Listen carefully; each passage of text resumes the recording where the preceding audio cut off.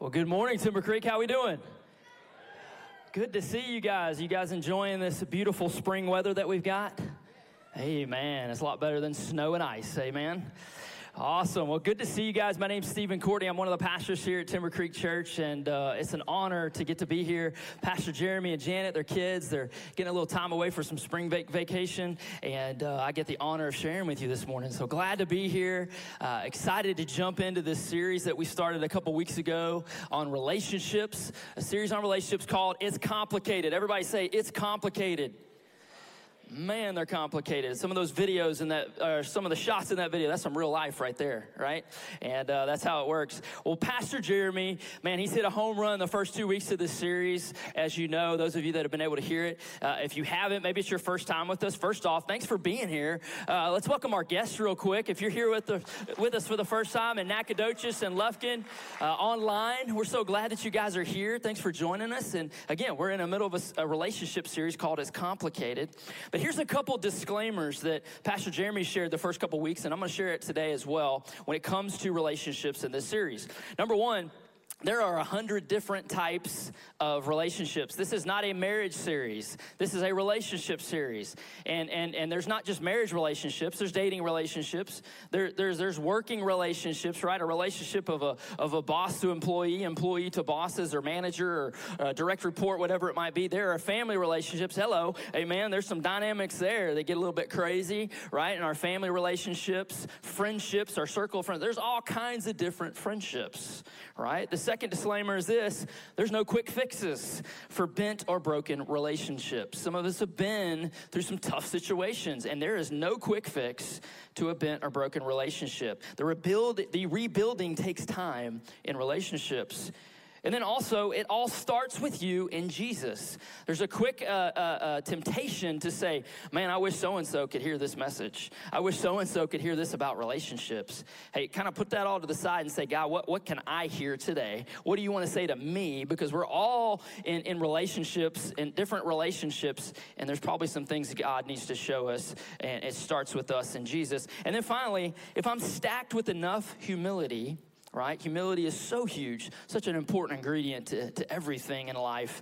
I can learn about anything from anyone at any time. Amen? So those are some disclaimers for you as we jump into this series.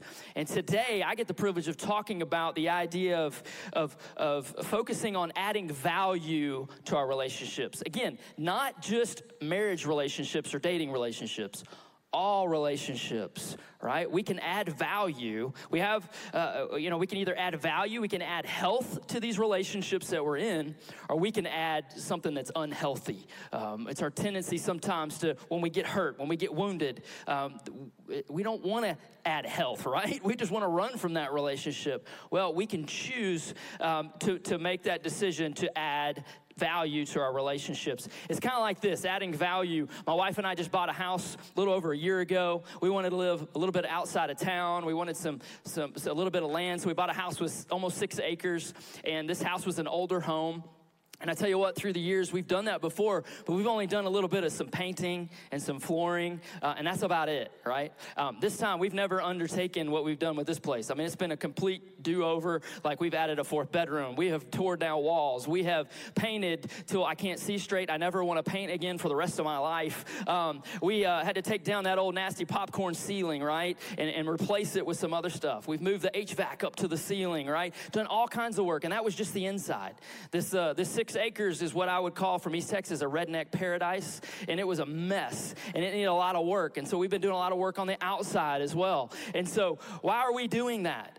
We're doing it because we want to bring a value to this home that we bought, right? Because one day when I go to sell it, I want to get a little bit more than what I bought it for. I want to get a return on my investment on this home by adding some value to it. It's the same thing in our relationships with people. It's the same deal. We can either add value and invest in those relationships, or we can invest something unhealthy in those relationships, okay? And so what I want to do is kick off by reading a passage from the Old Testament, from the book of Exodus, and read you a story real quick that's going to tie in what we're talking about, this idea of adding value. Before I read it, it's in Exodus chapter 15.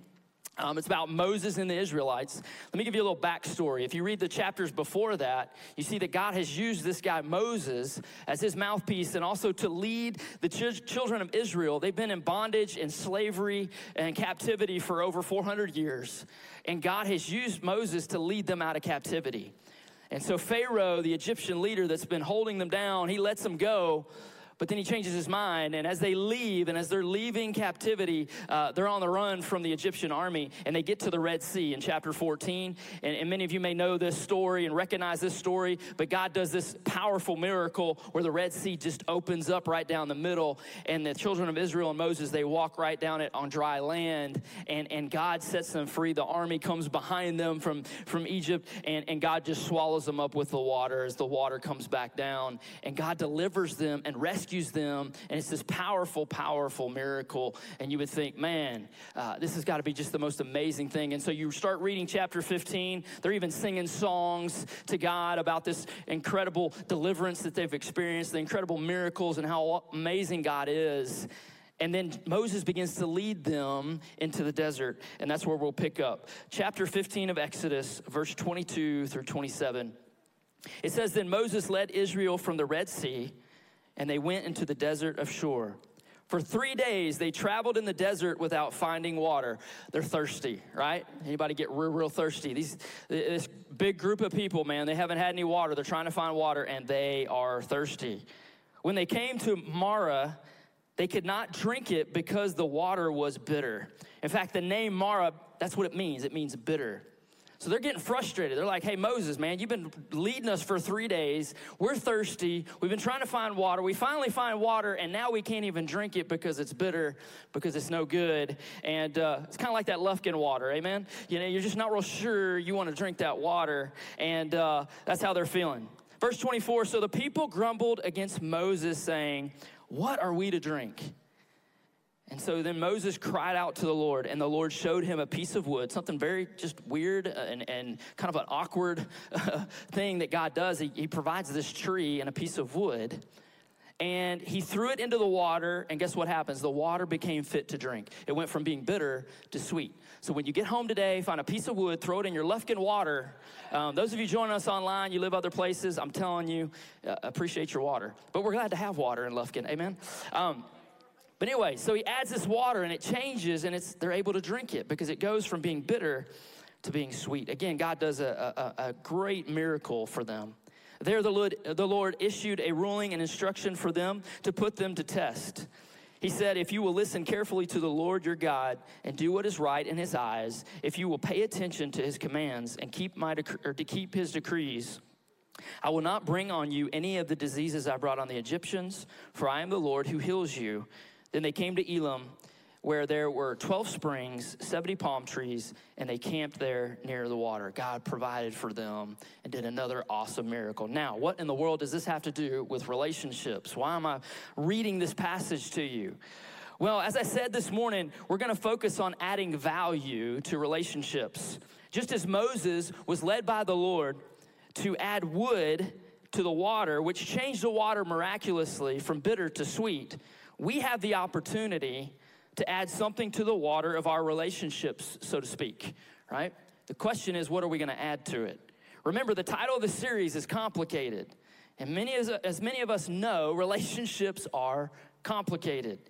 They're difficult at times. They're messy at times. But they are just such a vital part of our life, right? Of who we are, of who our life. Even if you're introverted here today and you're like, you know what, life would be so great if it just wasn't for people. If people would just leave me alone. I work from home. I'm going to get my groceries delivered at home. Everything would be great. Just leave me alone. Let me stay at home. That's not the way God built us, right? He built us to have relationships. Let me remind all of us of that today. Relationships are in our DNA. We were made to need relationships. Even when they're hard, even when they're difficult, just plain frustrating and complicated, we need relationships. That's the way you and I were hardwired by God. There was a study done by UCLA out in California, the medical school there, and they found that our basic genetic structure with the brain is hardwired to form emotionally based connected relationships right from birth all the way through our life, right? It's just a part of who we are. Relationships are not optional. And though we can choose how we participate in relationships, we have no choice about whether we will participate in them. And this is a critical point. You see, our only real choice is whether we will make our relationships healthy or whether we're going to make them unhealthy and do something that's going to hinder them. And so this is very important. Before I go further, you have to know you have a choice today. We all do. You can leave today thinking, okay, I need to add more value to the relationships in my life, or I can choose to not to. I can walk out of here and say, no, man, those people hurt me. I hate that environment at my workplace. I don't like these people. They've hurt me. They've scorned me. Or that family member did this. That family member did that. You have a choice, right? In fact, that's in your notes. You have a choice to add value to that relationship or not. You and I have a choice each and every day to add something healthy to our relationships or add something unhealthy. But again, it all comes down to a choice, and it's your choice. So I want to answer this question. What are you adding to the relationships in your life? Now, I could go down, as I thought about this week, as I was preparing for this, there's a ton of great attributes and things that we could add to relationships. You know, respect, right? More time, right? Working more on myself to become a better person. So that adds to relationships. How to conflict the right way. There's a lot of great things, but there's about 4 that I wanted to hone in on today. And not only do I want to mention those that bring and add value, but I also want to talk about the ugly side of these things, the kind of the opposite as well, okay? And ask you the question, what are you adding to the relationships in your life? So number 1 is this: are you adding trust or suspicion?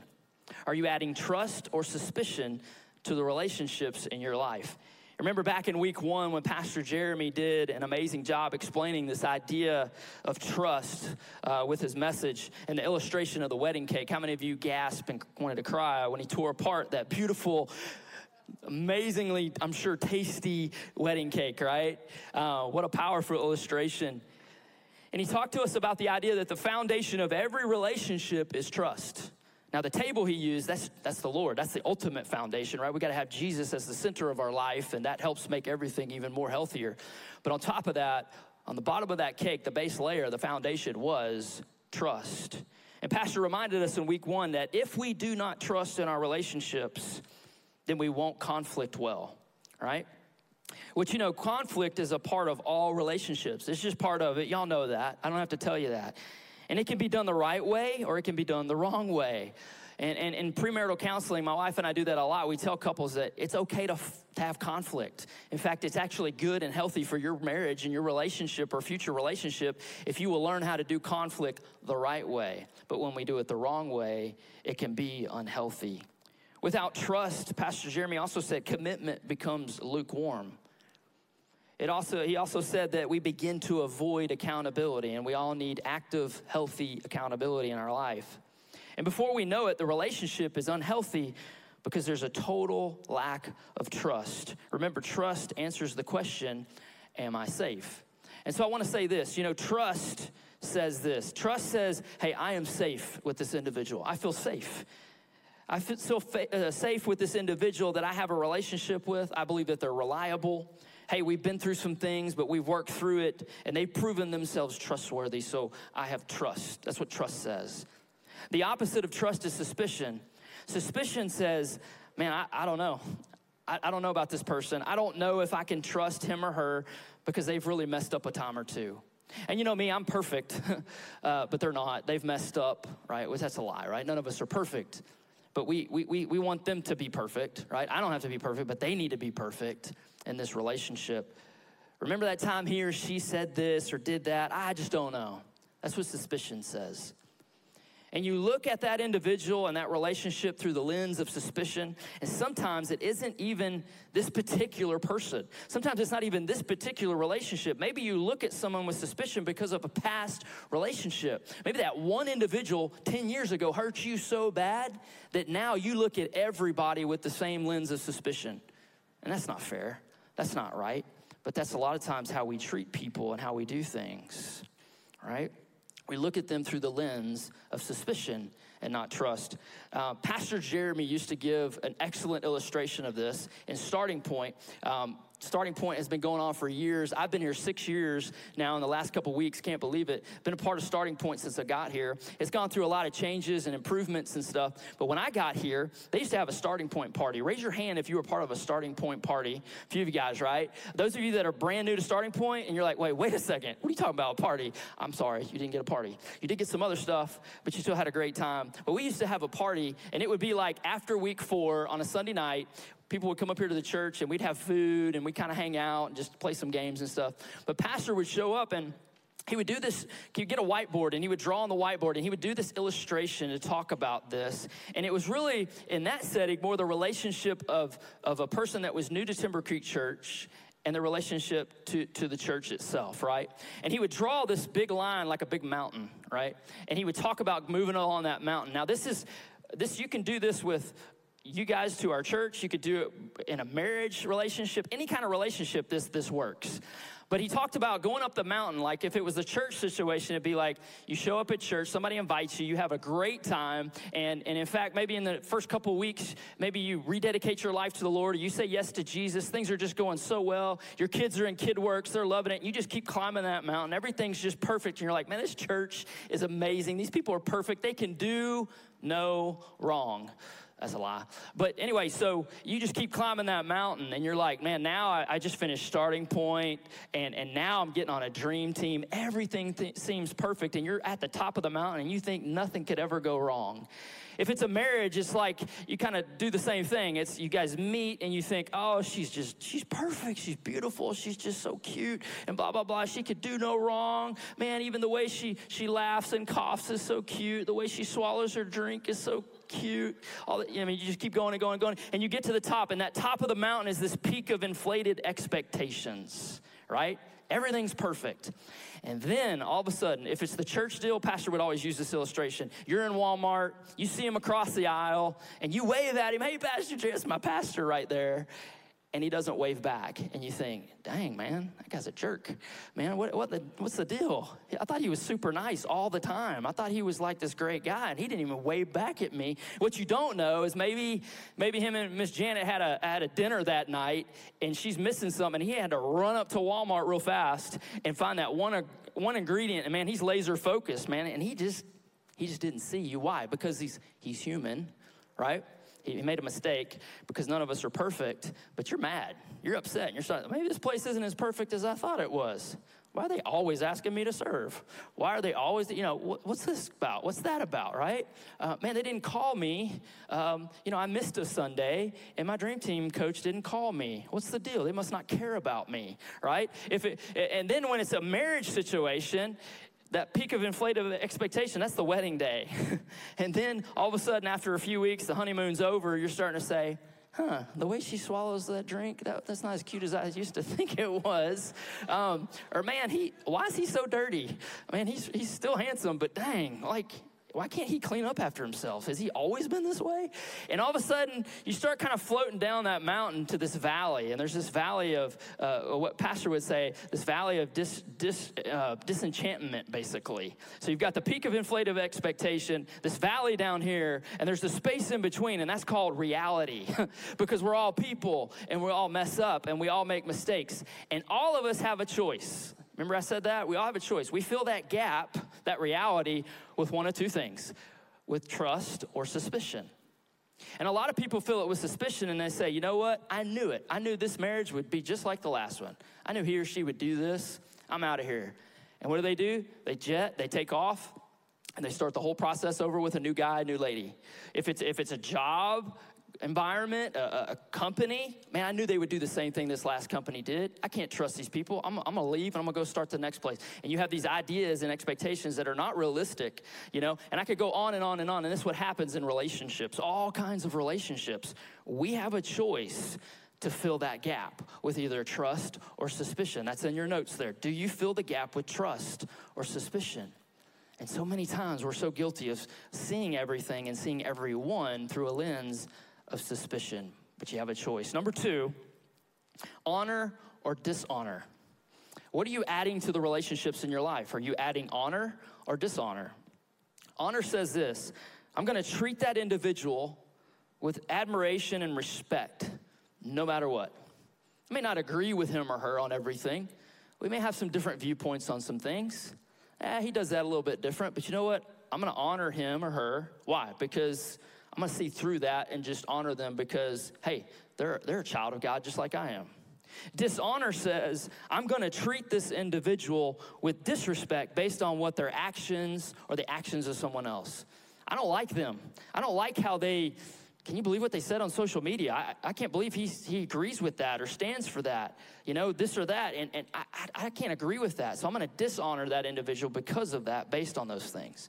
You see, to honor someone is to look past the exterior and to the inner person who was what? Was created in the image of God. Because at the end of the day, no matter what their outer exterior, no matter how good, bad, whatever, no matter what choices they've made, at the end of the day, they're as much a child of God as I am. And I've got to look past that and honor them for that. A good example of this is when I was 11 years old, I lost my grandfather. Walt Horlacher was his name. And he was like the man. I mean, I loved him so much. Next to my dad, he was my best friend. He had such a huge impact on my life. And it was really hard. That was the first, at 11 years old, I can remember, that was the first family member I'd ever lost, first funeral I'd ever gone to, and it was tough. And little did I know that my grandmother did something special for me. See, my grandfather, he was this kind of little guy, but man, he was tough as nails. And he was from the streets of Philadelphia is where he grew up. And man, he was a tough guy. And he was a World War II veteran. In fact, he fought in Europe in World War II. And just an awesome man. And when we got to the gravesite service and we were going through that, they had the military men there and they did taps and they did all this. And of course, the American flag that was draped across his casket, they did the whole ceremony, they folded it. And what my grandmother did is she went up to them before the gravesite and she said, hey, I want you to give that flag to my grandson, not me. And these soldiers handed it to me. And man, I lost it as a little guy. It was just such a special moment for me.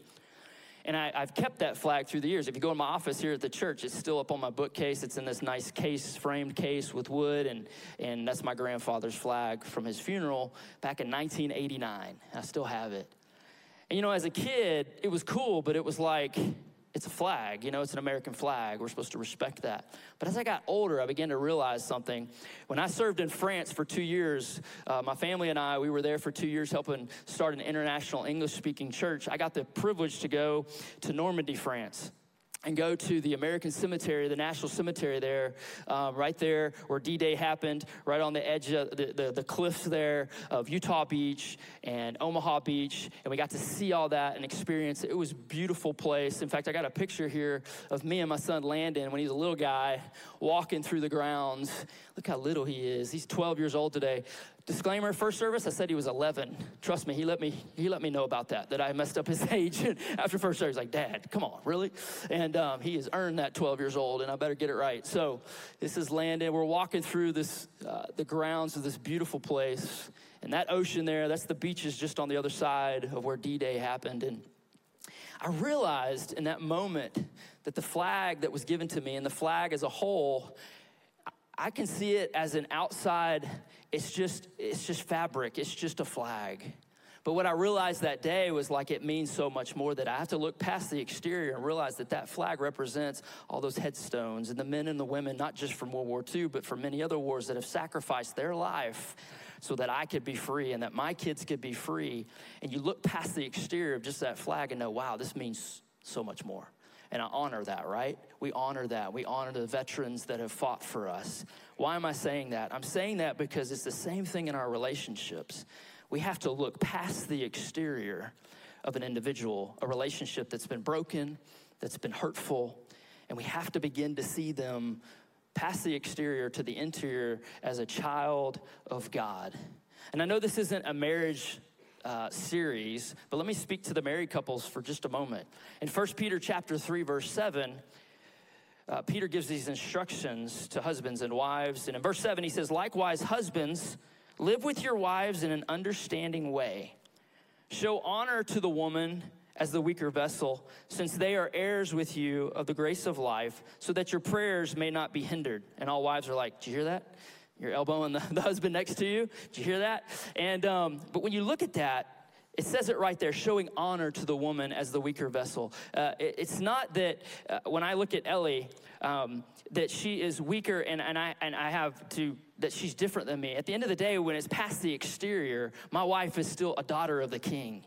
And I need to treat her with great honor and great respect because she's a daughter of the King, right? She may be a weaker vessel on the outside as a woman, but she is still a daughter of the King. And it says there, vessel, as in a vase, an expensive, priceless vase. I can either treat her like a red Solo cup, or I can treat her like a beautiful, expensive vase by showing her honor in everything that I do. And now, ladies, I know you're elbowing the guy next to you, but hey, it also says in the 6 verses leading up to that, it talks a lot about wives also showing honor and to the husband as the leader of the home, as the head of the home. And there's just something beautiful about that. Like, none of us are perfect. There's no marriages that are perfect. But at the end of the day, if I'm trying to out-honor Ellie and she's trying to out-honor me, man, that's the breeding ground for some real healing. That's a breeding ground for a beautifully blessed, not perfect, but beautiful, blessed marriage. And those of you, I think you might be sitting here today, wives or husbands, and maybe the spouse is not even here today because they just don't even attend church with you. Maybe they don't know Jesus, and that can be a difficult thing, but I'm telling you, if you will honor, if you'll look past the exterior, if you'll look past the rough exterior and look straight to them as a child of God, just like Jesus sees them, see them with the eyes of Jesus, and you'll honor that, God will do an amazing work in their life and in your marriage. Amen? It goes on to say, too, in the chapter before that, chapter 2 of 1 Peter, it talks again about this honor, but it says honor everyone in chapter 2, verse 17. Love the brotherhood, fear God, honor the emperor. You know what's interesting about this is when Peter's writing this, the emperor, they believe at the time, was Nero. And if you don't know anything about that, the Emperor Nero was an evil man who persecuted Christians, killed Christians, and yet here's Peter still saying, honor the emperor. And I know in our day and time, and in America, this has been an interesting year, hasn't it? With the election and everything else. And so polarizing on different sides of the aisle. But can I just suggest to us, guys, we may not like the new president, or maybe we like this one and we didn't like the previous president, but at the end of the day, God says, look past that exterior. You may not agree with everything, but honor your leadership. Pray for your leadership. If we will do that, if we will lead the way in that as believers and as the church, God will do something amazing and powerful. So honor is looking past a person to the position that they hold. Amen? Number 3, are you choosing loyalty or apathy? Loyalty or apathy? Loyalty says that I'm going to be faithful to that individual and support them despite their imperfections and what they have done or not done, right? I'm gonna stay loyal in that relationship. But apathy says, hey, the relationship really hasn't turned out the way that I thought it would, the way I wanted it to, or the way I expected, so I'm not sure I wanna continue in this. I might just step out, right? See, when apathy takes root in any relationship, there's a lack of feeling, which can lead to a lack of emotion, passion, excitement, and concern. Loyalty says differently. Loyalty says, hey, I'm here. I'm here no matter what. It's saying to that family member, look, we've been through it, but I love you, your family, I'm here. I may not agree with everything that's going on and the choices that you're making, but I'm here, right? It says, I'm here. I know there have been bumps in the road. I know that there has been conflict and even hurt, but I'm here and I'm willing to rebuild, I'm willing to heal, and I'm willing to move forward. In order to add loyalty to any relationship, all we have to do is remind ourselves of the loyalty of our Heavenly Father and what He has shown us. Look at Exodus 34, verses 6 and 7. The Lord passed by before him and proclaimed, the Lord, the compassionate and gracious God, who's slow to anger and abounding in loyal love and faithfulness, keeping loyal love for thousands, forgiving iniquity and transgression and sin. I'm so thankful for that. And it reminds me that the people that are in my life, I've got to be loyal to. Do I have to agree with everything they're doing? No. Do I sometimes have to put up boundaries in relationships? Absolutely. If you're in a relationship that's just causing you a bit of hurt, don't keep going back to that. Sometimes we have to set up boundaries. But in those boundaries, I am still going to show compassion. I am still gonna show grace. I am still gonna show patience with that loved one, with that family member, or whoever it may be. Why? Because God's done the same for me. I don't deserve it, but he's done it anyway. And how dare I shut everything down and say, forget it. I'm cutting that person out of my life because of this or that or whatever reason. I still gotta show compassion, right? And so that's so important for us to remember. Loyalty is about compassion, grace, and patience. Where do we learn that from? We learn it from God. We learn it from the Lord in our relationship to him. Loyalty speaks to a commitment. It speaks to covenant over contract. What are contracts? Why do we have contracts? Contracts because somebody screwed up. Somebody messed up, right? And so contracts are written to fix and keep yourself from being protected from somebody messing up, right? And too many times we look at marriages or we look at relationships as contracts and not covenants. When God meant, especially the marriage relationship, to be this covenant, right? That says, I'm going to be loyal to this person, right? Until the very end, till for better or for worse. In sickness and in health, I'm gonna be loyal, right? It's not a contract. Loyalty is an added value that must be present not only in marriage relationships, but also in family relationships, work relationships, relationships even among friends. So when there is loyalty, there comes a commitment to working toward compassion, showing grace, and to display patience. Number 4, the final one here. When we're adding value to relationships, are we adding forgiveness or bitterness? It's a question we have to ask ourselves. Are we adding forgiveness or bitterness? Forgiveness says, hey, I value you too much to allow what has been said or what has been done to destroy our relationship. I'm gonna cancel the debt that I felt that you owed me. I choose to remember that God has forgiven me and canceled the debt and begin a process of healing in our friendship and our relationship, right? But bitterness says this. Bitterness says, because of what you did, because of what you said, I refuse to forgive you. I refuse to forget. And now you owe me a debt that must be repaid. And you know what? I hope you feel as bad as I do in the process. That's what bitterness says. And it takes root in our life and can do so much damage. Can I remind every one of us today some facts about bitterness? My wise assistant, Whitney Lindsay, anybody know Whitney Lindsay?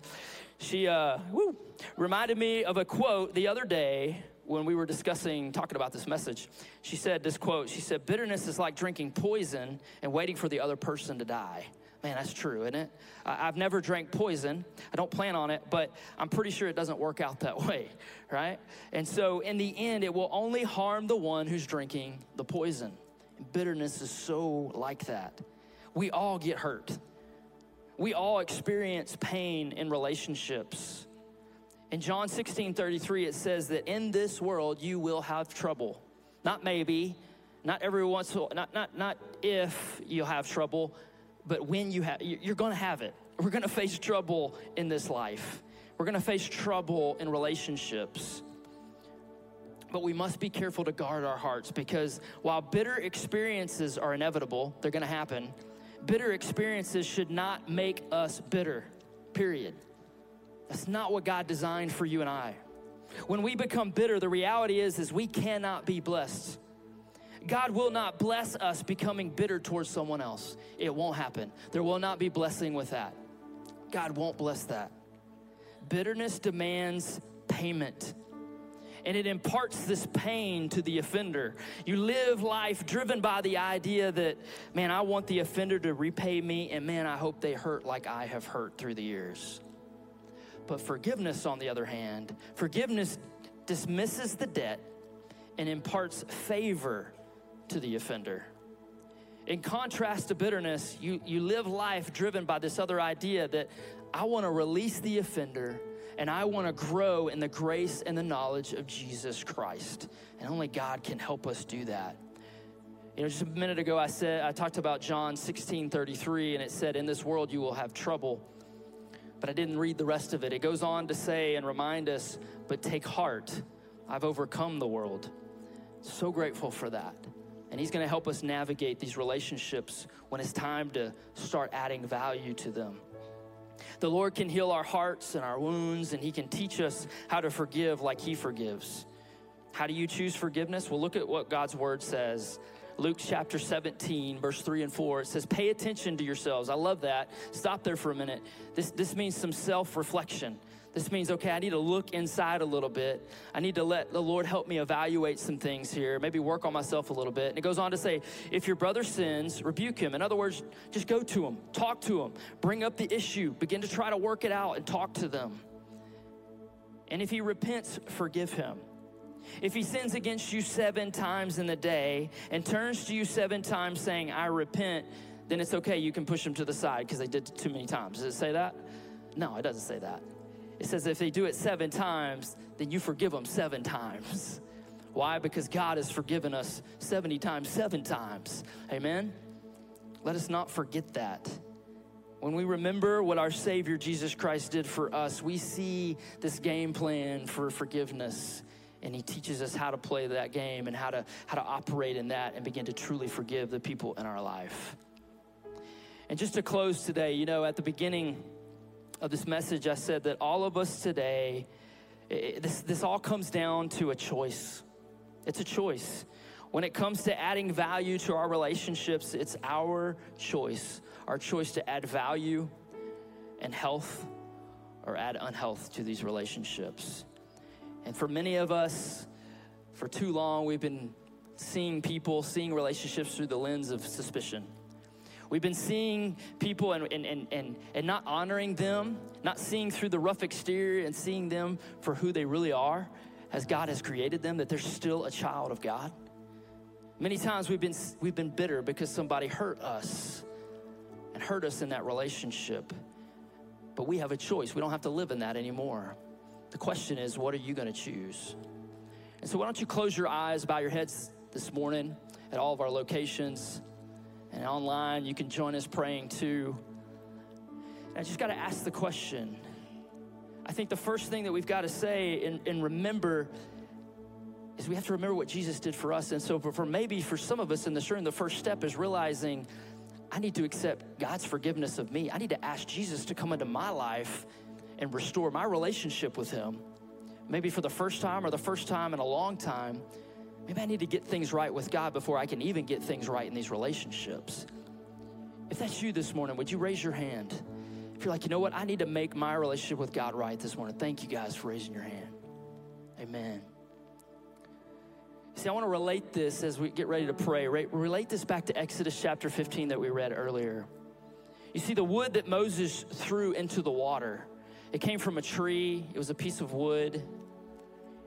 And that wood was a change agent in the water. It changed the water from bitter to sweet. And I can't help but think about this. The cross, another tree, a piece of wood that was used to hang Jesus on the cross to die for our sins. It is the change agent of history. That cross, that piece of wood was also a change agent for us, for all of us here. And we've got to allow Jesus to do that in our life as well. It starts with us. The cross sweetens bitter times in our life, just like that piece of wood thrown in the water sweetened that bitter water, changed it. It was a change agent, and the cross is a change agent in our life. Let me pray for you this morning. God, I thank you for those who raised their hand this morning. Whether it's to say yes to you, Jesus, for the first time, or yes to you for the first time in a long time, it's the greatest thing that we could ever do. And it begins there, God, through understanding that you have forgiven us. And God, as you've forgiven us, you're going to help us forgive others. You're going to help us see people. You're going to help us see the honor in other relationships. You're going to help us to trust more in the relationships that we have here on earth. You're going to help us, Lord, to be more loyal to the relationships that we have here on earth, God, because you've been loyal to us. You've honored us and loved us. You've trusted us, and we can trust you. And so, Lord, I pray that we would trust you with our lives. And for everyone else here this morning that might say, you know what, I've been serving the Lord, but Pastor Stephen, I've just been living in bitterness. The root of bitterness has taken such a deep grip on my life. God, I pray that you would begin to free them, God. This is a process. It may not happen today, God, but the process can begin today, God. If we will trust this, trust you, and release this to you, God, would you help us to no longer see people through the lens of suspicion, but that we would trust people, God. Will we get burned again? Probably. But as we trust you, you're going to help us trust others. God, help us to see honor in people, God, instead of dishonoring them. Let us see that they are as much a child of God as I am. God, let us see loyalty, God, and not apathy, Lord. Let's not give up on the relationships that you've put in our life just because it hasn't worked out the way we thought it would. God, let us trust you and be loyal. And then finally, God, help us to forgive. Help us to begin to forgive and get healing, God, so that we might become all that you've called us to be, God. We love you and we thank you. In Jesus' name, amen.